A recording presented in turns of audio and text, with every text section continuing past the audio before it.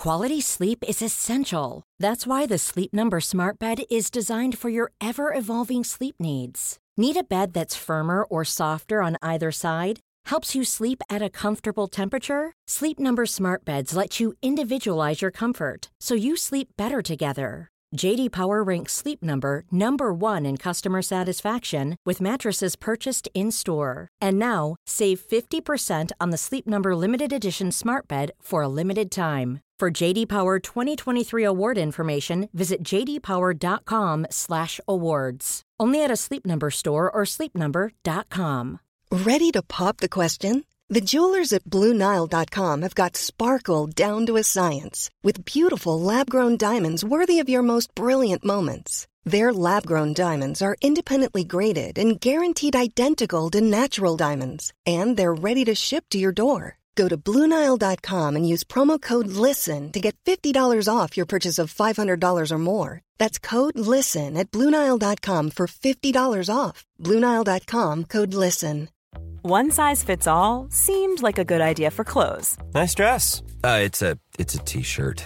Until you tried it on. Same goes for your healthcare. That's why United Healthcare offers a variety of flexible, budget-friendly coverage for medical, vision, dental, and more. So whether you're between jobs, coming off a parent's plan, or even missed open enrollment, you can find the plan that fits you best. Find out more about United Healthcare coverage at uh1.com. That's uh1.com.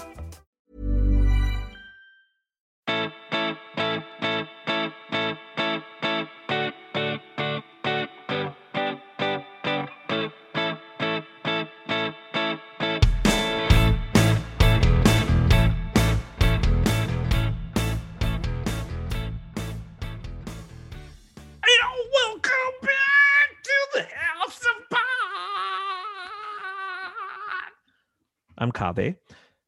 Joining me today is a very special guest. He is a very dear old friend of mine. His name is Dr. Wei Lu. Wei, can I call you Wei? Yes, that's what I go by in general. I've known you for how long now? Oh, internship? That seems like a very long time ago. You've been on the show before. Do you remember? Yeah, it was like number 3 or something way back. Yeah, I think at that point it was just the only people that were listening were the people that were on and then our family. Yeah, I don't even know if it was that. But had no idea. I mean, not that we know what we're doing now. By the way, I haven't even introduced what the show is. We're like a medical podcast, humor adjacent medical topics. Sometimes we talk about medicine, sometimes we don't. Usually we have some sort of medical theme. But we were really bad, getting back to my original point, way back when, and you were on one of our very first episodes. It was very kind of you to offer your time to us. And now you're back. Now you're back. Now you're here. Now that we're yes. Well, yeah, I think what it was like I was taking some pictures for you guys for you and you were like, why don't you jump on? And I think I might have been post call, and so I had that like post call brain fog, and I was like, yeah, why not? Do you know what's great about you? I'm being totally honest. Something I've thought about this a number of times is how great you are with little sleep. No. I'm no good. Not that I'm trying to justify the abusive system in place that, work hours restrictions, but you and I were like the last year that before there was an 80-hour work week. Like when we first came into internship together, and that's where we met, we were the last class to be like, oh, next year we're going to go this 80-hour work week thing. So we had pretty awful hours. But I remember specifically that we would go out like to the city. We drive up to the city and we would go out for a long night. And then we would come back after a long night of partying. And I would drop you off at the hospital. Yeah, I think I do remember some of those days where it was literally we would drive back with a big group of people and I'd drop you off at the hospital and I would go home and sleep for like, hours. And I would just wake up being like, oh man, Way's been working all day.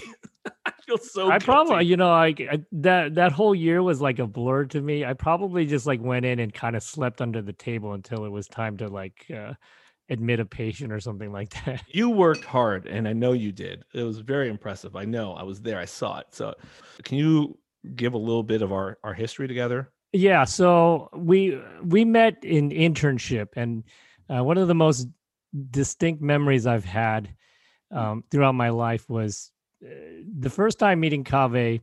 We were standing at the nurses station, and he was having a conversation with a much cooler intern about hanging out. There was no cool interns. No, this guy was cool. I don't know if I don't remember his name, but he was definitely cool. And then and they talked about hanging out, and they were like, "Oh, I live in Campbell. Oh yeah, I live nearby." And then I chimed in. I was like, "I live in Campbell too." And then I think you both like turned around and just continued a conversation. I don't think that happened. Well, I will give you credit. You did talk to me later, but it was mostly to mess with me during the call nights, where you would call as a nurse and pretend to be a nurse and describe some kind of emergent situation, like imminent fecal impaction needed. Yeah, I'm sorry for that. I used to do that. I would, when I was trying to like get sign out, or I had to talk to another intern or something like that, I would call and pretend to be like a really lost, bewildered like nurse, or sometimes pretend to be some like doctor from an outside hospital trying to send a patient to them, and just be insufferable just to see how far people could take it. You learn a lot about people that way, because you'd come across these interns that would just be so gracious and kind and patient. And then you would come across these other ones that were just miserable and angry and were so upset, and just, it was a good sort of litmus test for people. But yeah, I'm sorry I did that to you, buddy. No, it was good. It made internship all that more memorable and tolerable. We became friends pretty quick, and have been to this day. In fact, you introduced me to my wife. That's right. And not only that, people. I officiated your wedding. You officiated my wedding, and you convinced her not to dump me when we were first starting to date. I know I've told you this before, but it's true. It wasn't that I had to convince her not to dump you. It was that I had to convince her to give you a couple of listens. Just like with any great song, you don't appreciate all the intricacies of the song right away. Some songs are pop songs. You hear them right away and they sound good and you're attracted to it and you want to hear it, but then it grows old really quick. You're like one of those songs where it requires multiple listenings. You have to like get into it the 30th time. You're like, oh, I didn't even notice that there was a trumpet there. My God, the levels of it, the depth of it, and all these little idiosyncrasies of the song that you just come out to over time. I'm like, I just need her to put this album on a couple times, this Way album, because if she does, she's gonna love it the way everyone else does. She had been listening to like a lot of like top 40, and I like put on like Miles Davis. And I was like, here's a deep cut. But hey, it worked, right? And everyone I've always introduced you to loves you and likes you more than me, and it's annoying as shit. And we play music together. Oh yes, that's one of the highlights of the things that we do, or I do, outside of medicine. As people who have gone through a lot of medical training, it's hard to find time to do hobbies, and that's one of the few things that I really value. Yeah, you're really good at it too. So we have internship, we have music, we've had marriages, our kids hang out sometimes. Yeah, in fact, you guys were over this weekend to our community pool. The kids had a great time. Listeners probably don't know this, but Kaveh is a very strong guy. I'm a large mammal, and I have momentum. It's not strength; it's momentum. It's different. Well, I will just say that he, from my vantage point, it was like he was a human water ride. The kids were having a blast.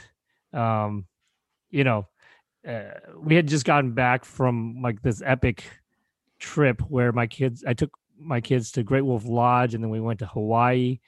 And then right after that, we had Kaveh come over, and when I asked, after exposing yourself as much as you could to COVID, you're like, "Come on over." I was like, "All right, you need some of this." And then when I after all of this, when I asked them what they liked best about the last few weeks, they specifically said Uncle Kaveh flipping us in the swimming pool. And at first I was like, "Oh man, that's great," but then like I all of a sudden there was this sinking feeling about all the money I could have saved not going on those trips and just having you over. And like, for a first generation immigrant Chinese guy, there are two things that's like the worst news that I could hear is, number one, you got an A-, and number two is you just missed out on saving a ton of money. One other thing we haven't even talked about yet. I haven't talked about the fact that you're a radiologist. Can you tell people, I mean, a lot of our listeners know already what a radiologist is, but can you explain what a radiologist is, maybe to someone who doesn't have the same background, and your specific specialty in radiology? Many of the listeners, I'm sure at some point in your life, you may have gotten an X-ray, and for some people, a CT scan or an MR. We're the doctors behind the scene reading those studies, and you get the report, and that's us interpreting those studies. As medical imaging becomes more advanced, we're able to see more and more things and diagnose more and more things, and so we're fairly busy, but I was kind of drawn to this aspect of medicine because, again, as a Asian guy, I'm kind of drawn to technology. And let me ask you this. Let me see. I will tell you. Also, what's that? I will tell you if this is the sense I get as well. What do you think the stereotypes are for radiologists? I don't necessarily think it's a stereotype. I think it's like all these guys who sort of are guys and gals. Well, actually, it has been disproportionately guys for a very long time. Right. And I think what it is like these guys who kind of like were like, "Oh, I'm just gonna do what everybody else is doing and take the classes," and all of a sudden you're like, "Oh, I guess I'm applying to med school." And like they're generally smart people, and they get into med school and they're like, "Oh, I really don't like talking to patients." It makes me fairly uncomfortable. Like what area can I be in where I can kind of avoid that? And you're good with people, man. I think that the radiology field has drastically evolved. I mean, now with the advent of like IR and breast imaging, it's actually very patient interaction intensive. Yeah.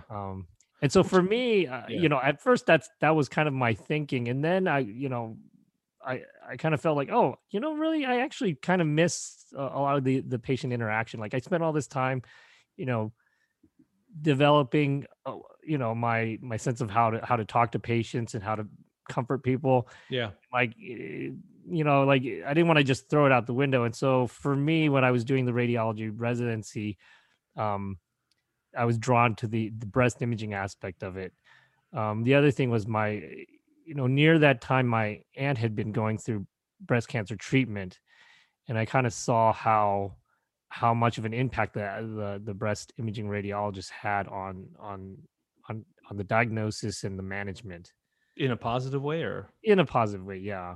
So, and then I had wonderful mentors at UCLA that they were very generous with their time, and I saw how the patients looked at them. It was kind of like the same way you look at your regular doctors. It wasn't just like, oh, you're just some specialist in the basement that I will never see again. Yeah. That makes a lot more sense now that you put it that way as to why you picked that particular specialty, the breast imaging specialty, because it is really like you have to have a lot more patient interaction than you're just in a room reading X-rays and CT scans that come to you over the computer. I mean, not that stuff isn't important. That stuff is vitally important. Yeah, but I think for some of us who kind of want to have a little bit more of that go back to having some of that patient interaction. I think breast imaging is a happy medium. The other thing too is that you'll probably appreciate this as a gamer. I played a lot of video games growing up as well, and so breast imaging, actually a lot of the procedures involved with the breast is breast imaging based, and so like biopsies and stuff like that. You say you're a gamer, but I've known you since internship. I have never once seen you play a video game.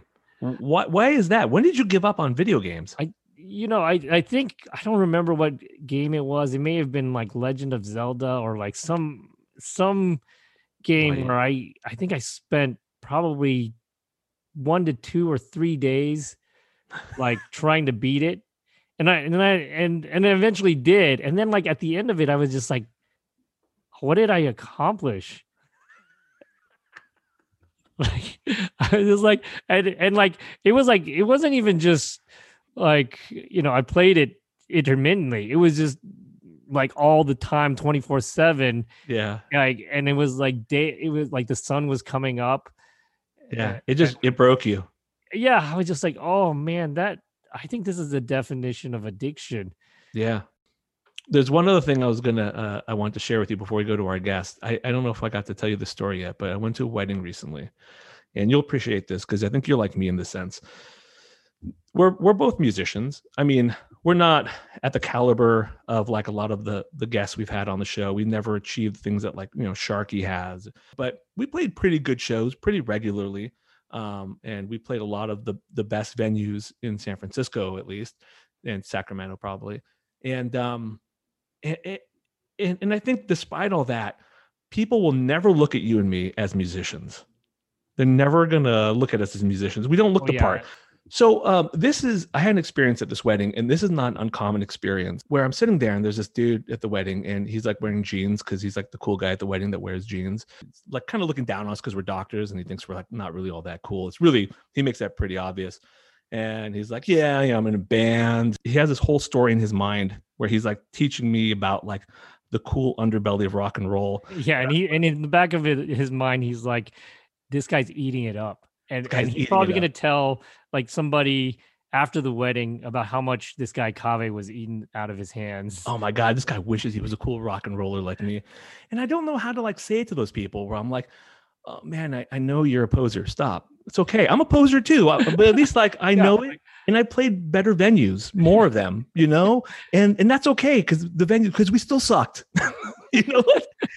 I could say that like we sucked. We were nobodies and we went nowhere, but we were still probably better than you. So you don't need to tell me, because even though I look like a lame doctor, I still probably know better than you do. Yeah, it's like, well, people. It's like people who need to dress the part, right? Yeah. Like there's like even at a wedding. I mean, just come on, man. You're at a wedding. Just dress like a normal person at a wedding. Like you don't need. It's like wearing scrubs everywhere. That's what it's like. It's like, as like like a first year medical student, right? Like, is gonna show up at a wedding in scrubs. All you wedding people have no idea what it's. I just came from the OR. Oh man, is this my stethoscope I have around my neck? Oh man, how embarrassing! I use this at work, where I work in the hospital as a doctor. It's the worst. Well, speaking of doctors and smart ones at that, we have Dr. Jeremy Faust coming up next. He is a public health expert and ER doctor. He's coming to us from Harvard, your old stomping grounds where you went to medical school way. Oh yeah, that I think specifically he's at the Brigham. That's I have a lot of great memories from that place. It's probably, to think back, it's probably where I met some of the smartest people I've ever met in my life. It's like, I would say it's kind of like a hospital full of Spocks. Like they always know everything and they always do the right thing. It's like, it's all evidence-based. I mean, if there was a hospital on Vulcan, no Captain Kirks. Yeah, no rash decisions to like go down to the planet alone or something like that. Right. All these guys, no red shirts. Also, after the interview, make sure you stick around and listen to an essay by Dr. Chuma Obinemi. If you have an essay please let us know. If you have some piece of art, some music, some poetry, something you want to share with us on the show and you want us to share with the audience and listeners here in our world, please let us know. Thank you to Nadim for help with production. If you haven't already, follow us at iTunes, at the House of Pod. Please leave a review for us at iTunes as well. That really helps us. It helps get new listeners to our program. Stay tuned.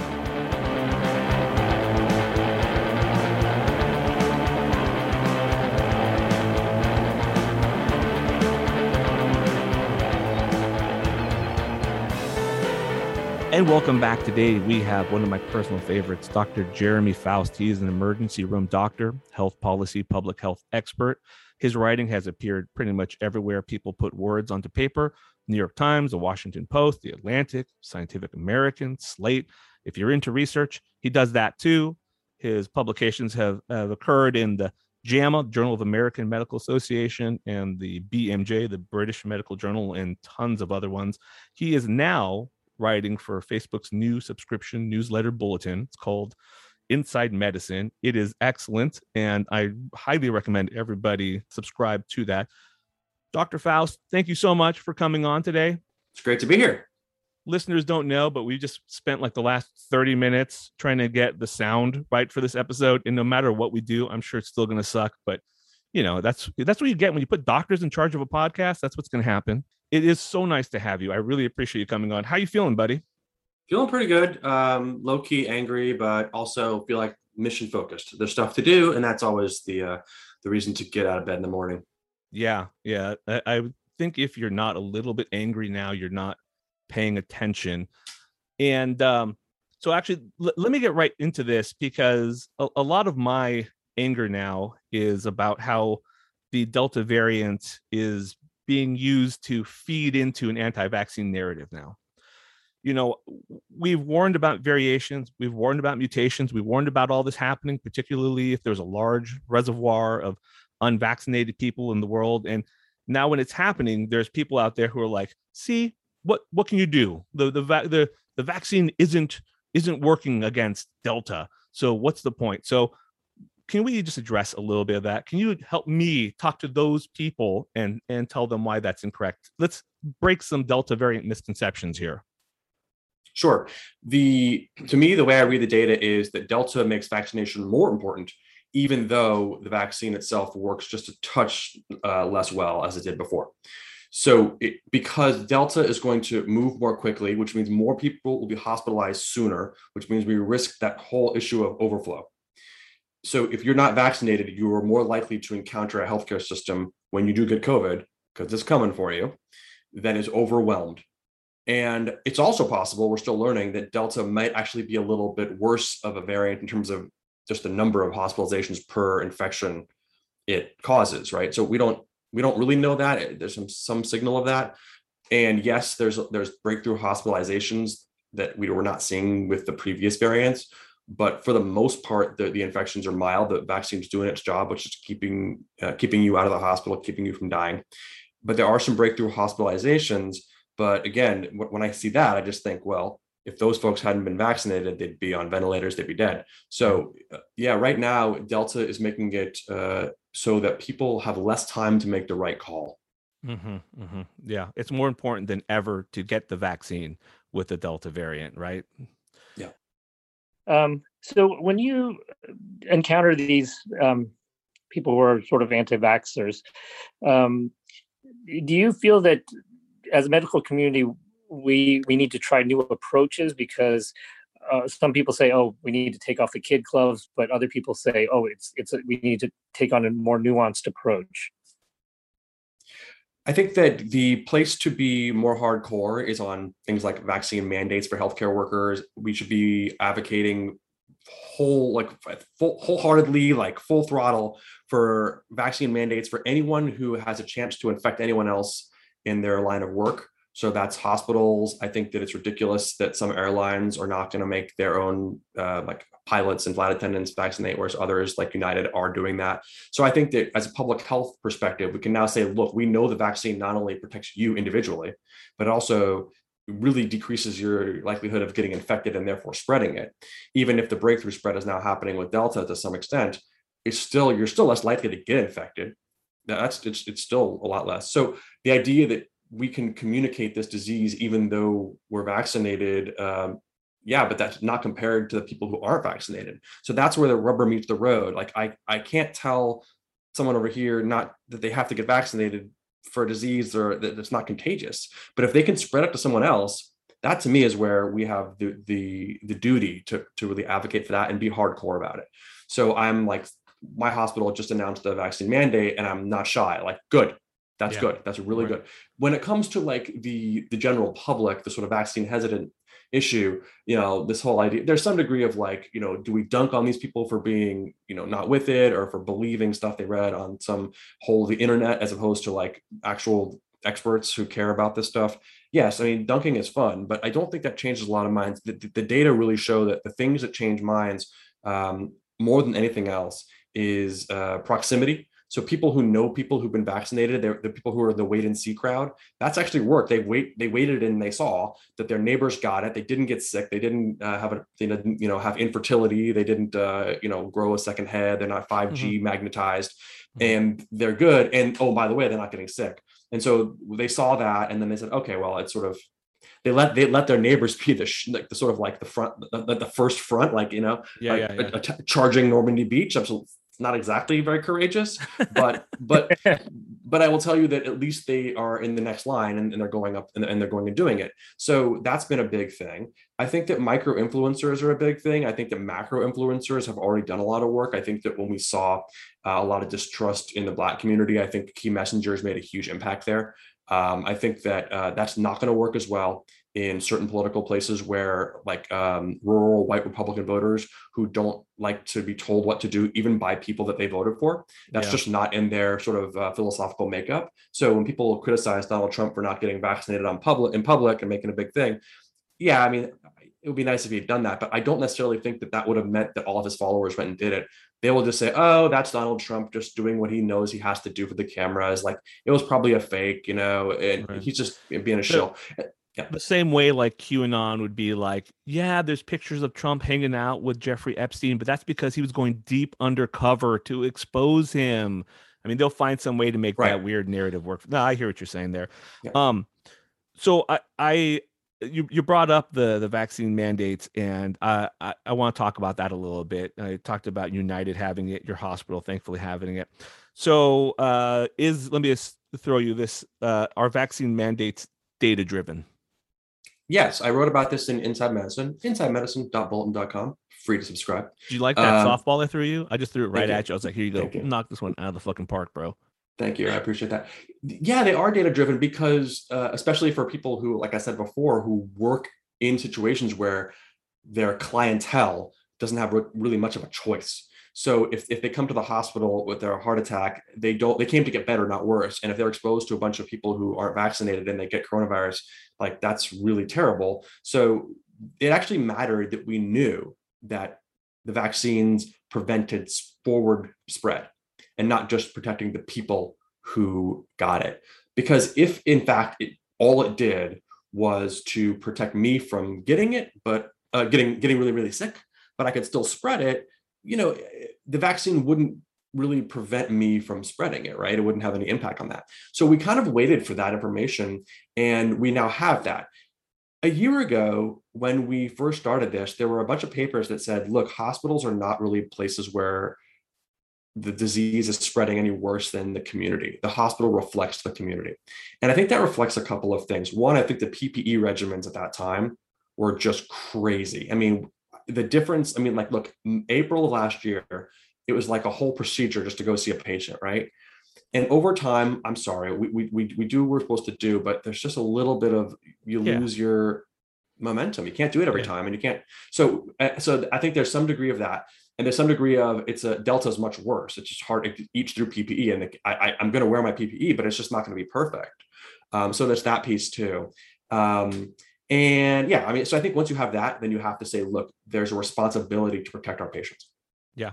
I have to say, I was a little bit nervous about vaccine mandates in the beginning, just because of our history, our nation's history with vaccines when they first, we're talking way, way back in the day, how they first started. And there was a lot of valid criticisms about early vaccines.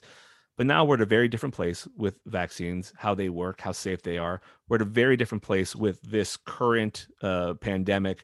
And every day, vaccine mandates seem better and better to me. And I just, I feel like it's a good selling point.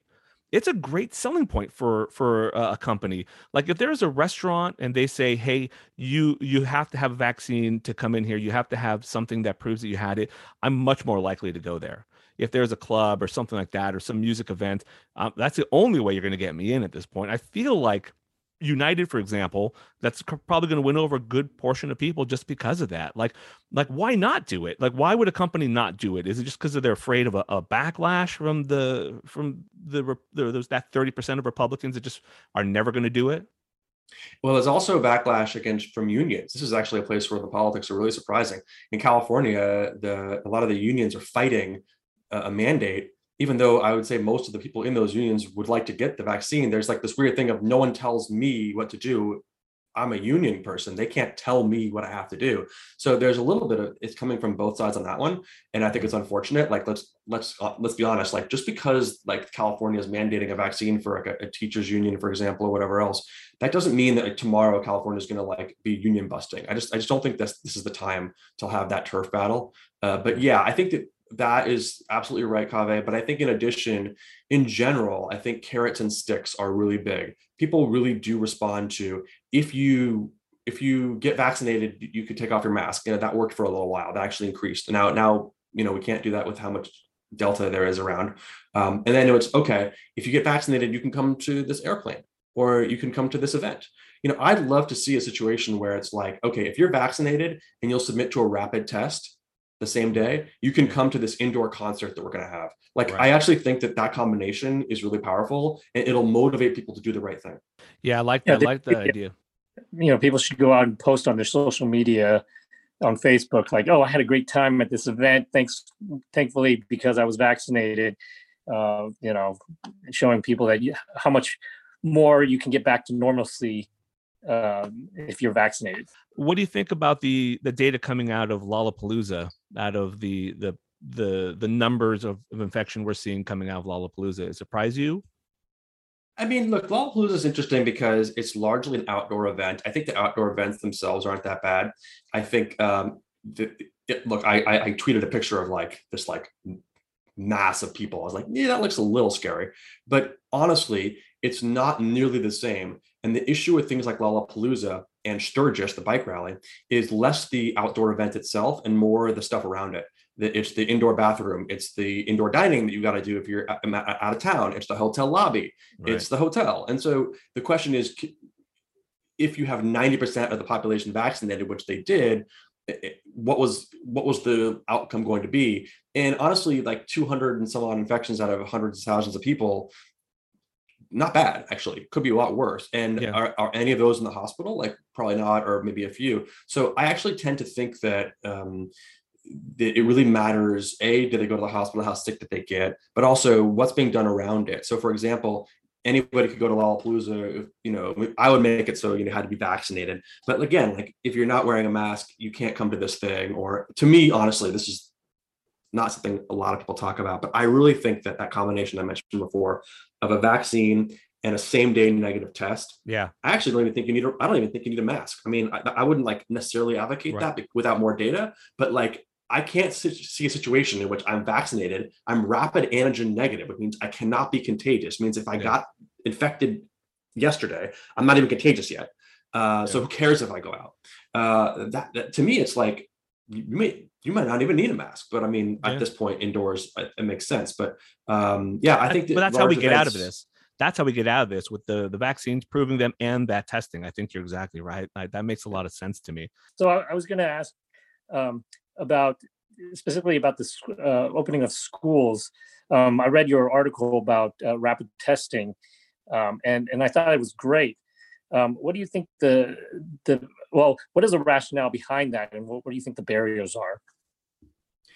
Okay, so my main goal here is to keep schools open for as long as possible.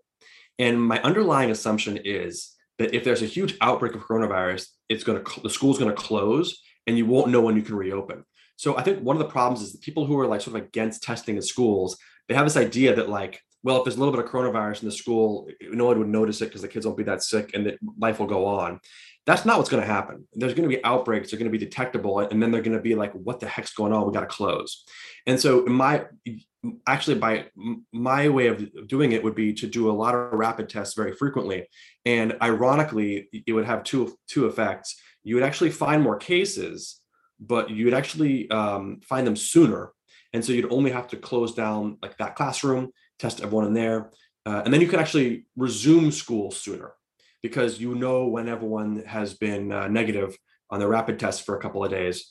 And so you're going to have actually sooner and shorter shutdowns of individual classrooms or schools. The other thing is you might actually have fewer shutdowns in a way, because if you do a PCR-based test, which is a genetic test, you could pick up a test that was positive on some kid who came back from vacation and he was contagious 2 weeks ago, but he still has a positive PCR test because those tests stay positive for a long time. Yeah. And so you could shut down a classroom or school based on a false positive in a sense, because that guy is no longer contagious. Whereas when you just use the rapid antigen ones that are looking for contagion, then you only really are picking up people who are contagious, and you actually might close down less often, but all your closures will be necessary.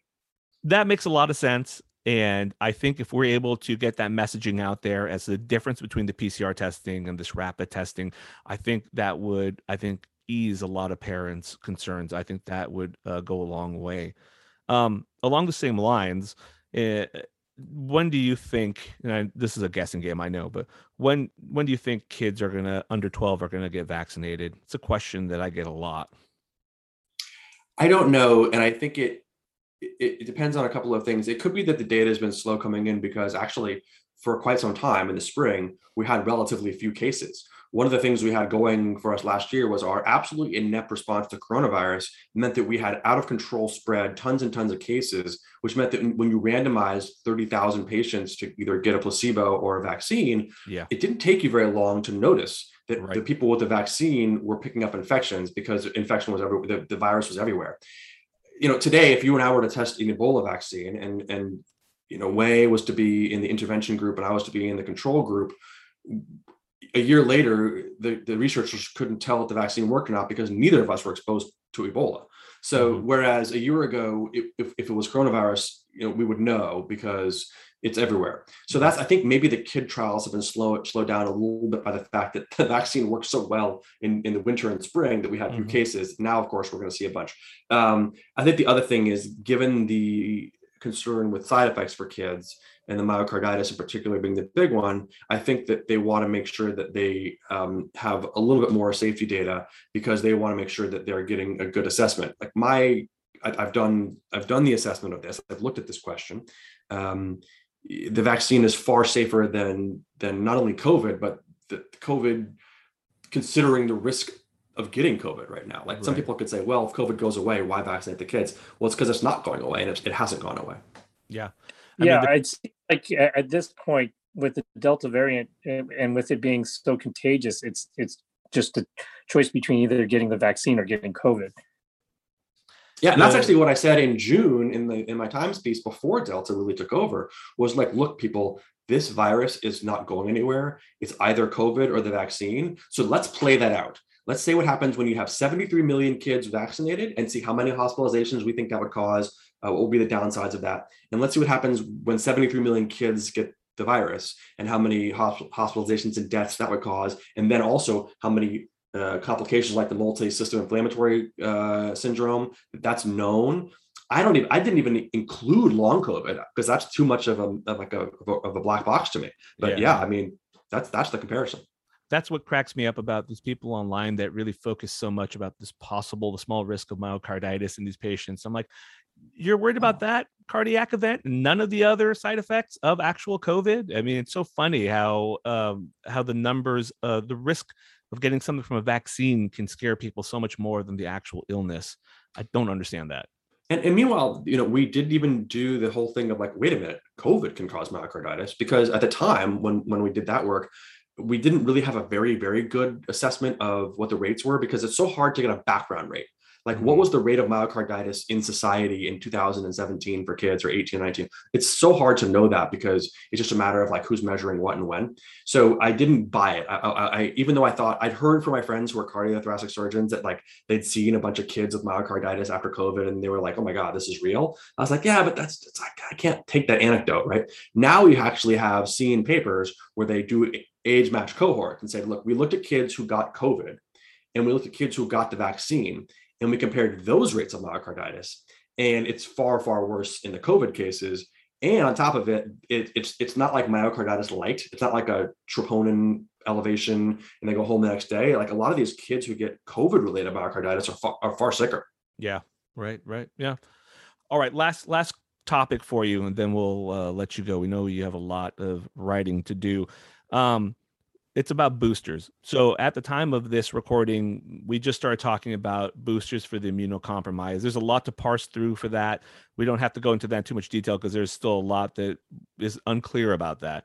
For example, me as a gastroenterologist and hepatologist, probably half of my patients could be considered immunocompromised because they're on some sort of medication, a biologic agent, or they're on steroids, or you could just maybe even consider cirrhosis to be an immunocompromised state. So there's a lot of gray area in that. And I'm really curious to see how that plays out in the next couple of weeks. So my first question, though, would be besides that immunocompromised group, which we're still parsing through, when do you think boosters will be available to people who aren't immunocompromised? Like, say, for example, doctors like us, we got it all really early. We got it 8 months ago, 9 months ago. Like, for us, when do you think that would start to be the case? Well, I would say, I don't want to give you a date, but I want to give you what I'm looking for that would trigger the need. And to me, it's a combination of not just proof that the titers or antibody levels have gone down. That doesn't really mean much to me. That's just a number. What I need to know is that number correlates to a known increased risk of hospitalization, severe disease, and death. Because, if you're telling me that because my titers are lower 10 months later or 8 months later, that means I'm going to have a breakthrough infection and I'm going to feel crappy for a few days, that's not great. And I don't want to spread it to anyone at that time. But that's a very different situation than you tell me that, 8-10 months later, I could get Delta or whatever else variant comes in, and I'm going to be in the hospital or, risk dying. And that really it's the efficacy of the vaccine for those things have really been compromised. So when I see proof in adults in particular, that people with low titers are getting hospitalized, then I think that's when you have to consider a boost. And I think that it's very important. My friend John Graff at UCSF, an immunologist, he had a really important point. I want to share it, which is that when we look at this question, you want to separate the science from the politics. So the science would say, okay, at what point do people need a vaccine if your goal is to keep them out of the hospital or from dying? That's a question that we can answer. And then there's the political, which is, okay, but how do we weigh that against like sending our vaccines overseas to people who haven't even gotten one dose yet? Mm-hmm. And I think he's right to separate those out, because if the first question is we don't even need to do it, that's really important to know, because then you could send them all, right?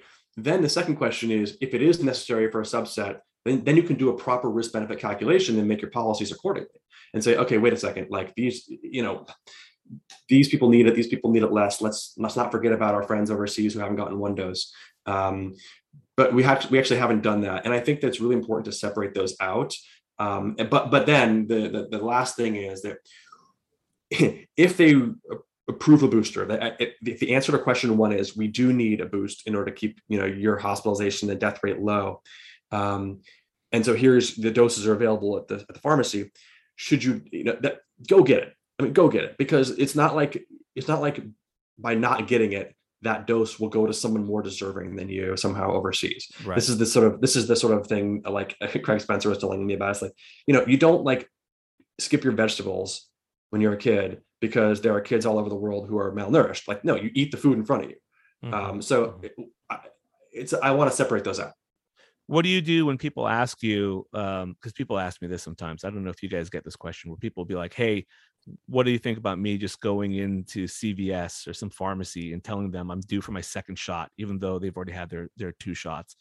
What are you telling these people? Okay, don't do that. And one of the reasons is that these vaccines are really reactogenic. They cause side effects. A lot of them are annoying but safe. I of course wrote one of my favorite things I wrote last year was that I had a case of manaphylaxis after I got my dose of the Pfizer. I was laid out, for a couple days, feeling real sorry for myself, and then okay, I got antibodies. No one's really studied what a young middle-aged adult getting a 3rd dose of this does in terms of side effects. And it could be that 3rd dose at 100% dose does cause an uptick in something like myocarditis that I don't want to have. And so it's possible that it doesn't at all. It's possible that a half dose will get me the antibodies I need, but not the side effects I can't afford to have. And the younger you get, the harder that call is to make. So for example, I think, imagine giving a kid a 3rd dose. It's like, oh, it's going to cause an uptick in myocarditis. And the question is it going to be the same vanilla sort of mostly mild troponin, but without any echocardiographic, evidence that the heart function has been changed? Or is it going to be like the real deal where kids need cardiac support? Like if that were the case, it'd be terrible. We wouldn't want to give them a 3rd full dose, right? So right. I would say that every medicine, every treatment, every preventative medicine has a risk and a benefit. And right now I'm not confident enough for me to walk into a pharmacy. By the way, I could have gotten one last week in California when I was visiting. They never would have been the wiser because all my stuff was in Massachusetts. Right. No, that's pretty much what I tell them, less eloquently.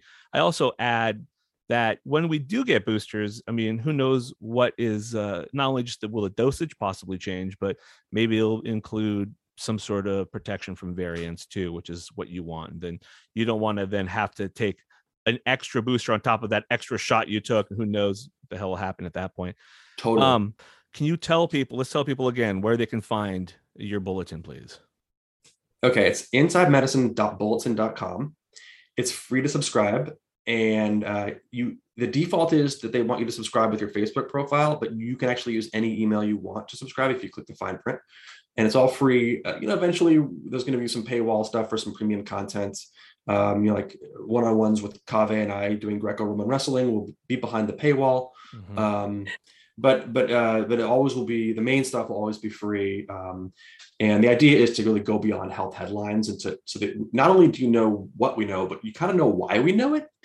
And I try to spoil it in the first paragraph or two. And then if you stay with me, I go through kind of why.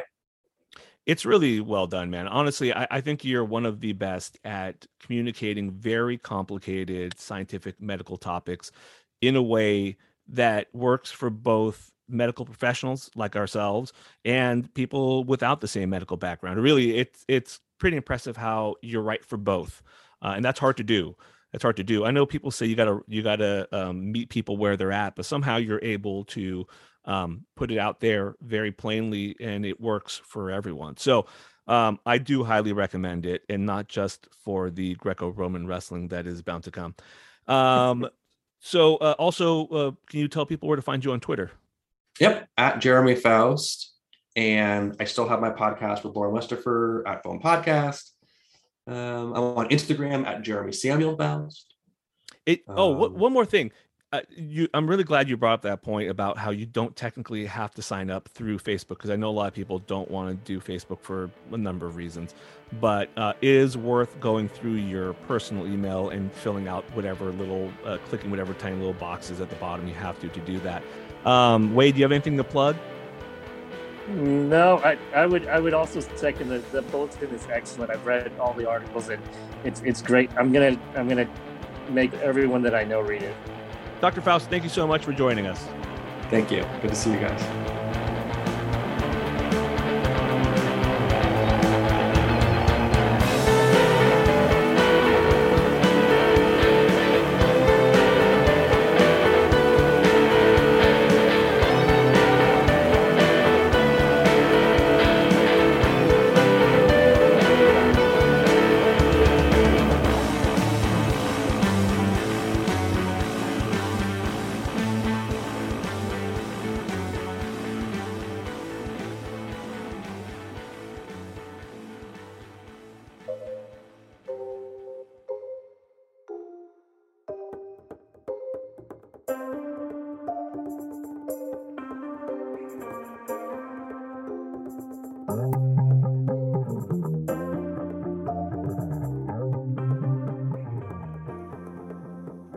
When did coronavirus become real?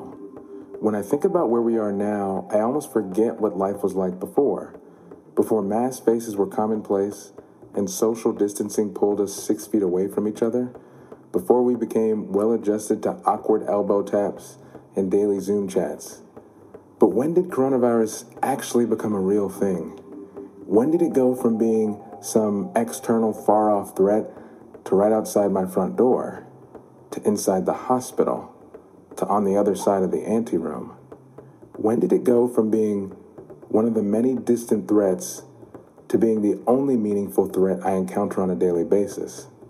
I can still remember hearing about the Wuhan virus in January. It was foreign then, affecting foreign people in a foreign country. Even when one of my team members' parents was barred entry into the United States simply for being from Wuhan, it wasn't real for me. Because those were her parents, not mine. And it was in her hometown, not mine. In the following weeks, new words entered my daily vernacular. Words like don and doff, social distancing, COVID-19, and PUI. Sessions on PPE replaced once educational conferences. Long talks about the threat of coronavirus would commonly interrupt rounds. Then the first cases affecting Americans hit both at sea by the Princess Cruise Line and on land in Seattle. Soon a nursing home was overrun by its own outbreak. But this was in Seattle. I was still safe, right? We were still safe, right? I mean, what state in the U.S. could be further from Georgia than Washington? But then a case was reported in New York, and the cases started piling up, even in patients who had never traveled. The Dow Jones plummeted, bottled water evaporated, toilet paper and hand sanitizer turned to gold and saffron. That was the fear setting in. But fear is complicated. Our greatest fears don't always lie in the known, but the unknown. What is this virus? Who gets it? How is it spreading? Who should be worried? Is there a cure? How long do I have to live? Maybe that last question was a bit dramatic. Or was it?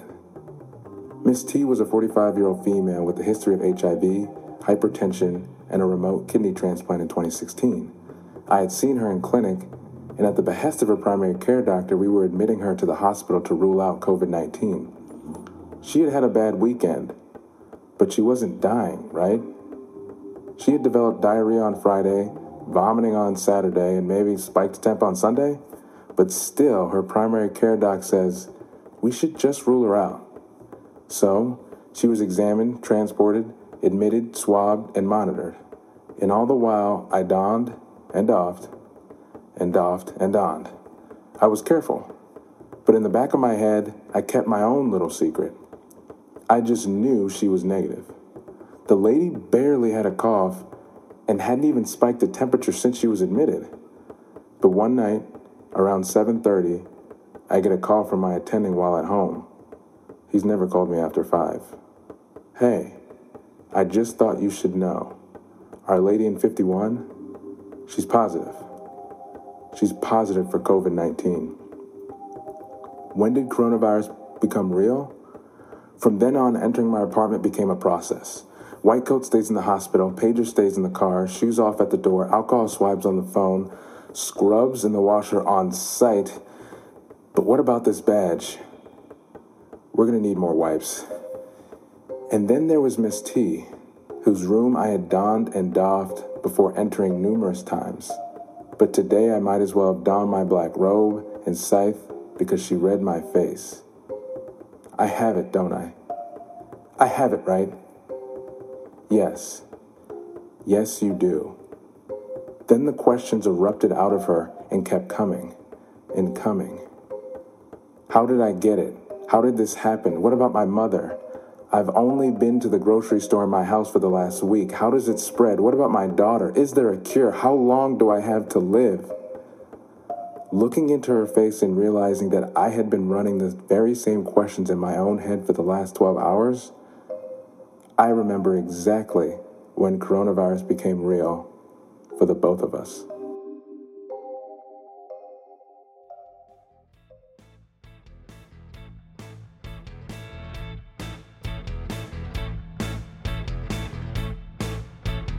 This podcast is not a substitute for professional medical advice, diagnosis, or treatment.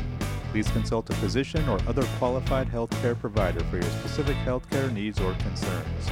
The opinions expressed on this podcast do not represent the opinions of our employees. Details in the podcast have been changed so that patient identification is not possible. And I'm alive and I wanna stay. For the first time I'm on my way. And I'm ready for the world, I'm ready for the girl, I'm ready to save. And I'm alive and I wanna stay. For the first time I'm on my way. And I'm ready for the world, I'm ready to burn this fire within. Let's begin.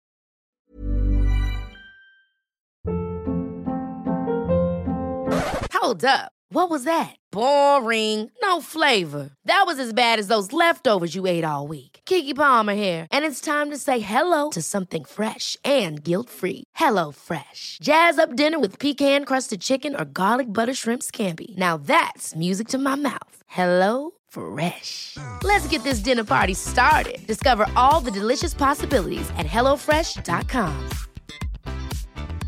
Even when we're on a budget, we still deserve nice things. Quince is a place to scoop up stunning high-end goods for 50 to 80% less than similar brands. They have buttery soft cashmere sweaters starting at $50, luxurious Italian leather bags, and so much more. Plus, Quince only works with factories that use safe, ethical, and responsible manufacturing. Get the high-end goods you'll love without the high price tag with Quince. Go to quince.com/style for free shipping and 365-day returns. Imagine the softest sheets you've ever felt. Now imagine them getting even softer over time. That's what you'll feel with Boll & Branch's organic cotton sheets. In a recent customer survey, 96% replied that Boll & Branch sheets get softer with every wash. Start getting your best night's sleep in these sheets that get softer and softer for years to come. Try their sheets with a 30-night guarantee. Plus, get 15% off your first order at bollandbranch.com. Code BUTTERY. Exclusions apply. See site for details.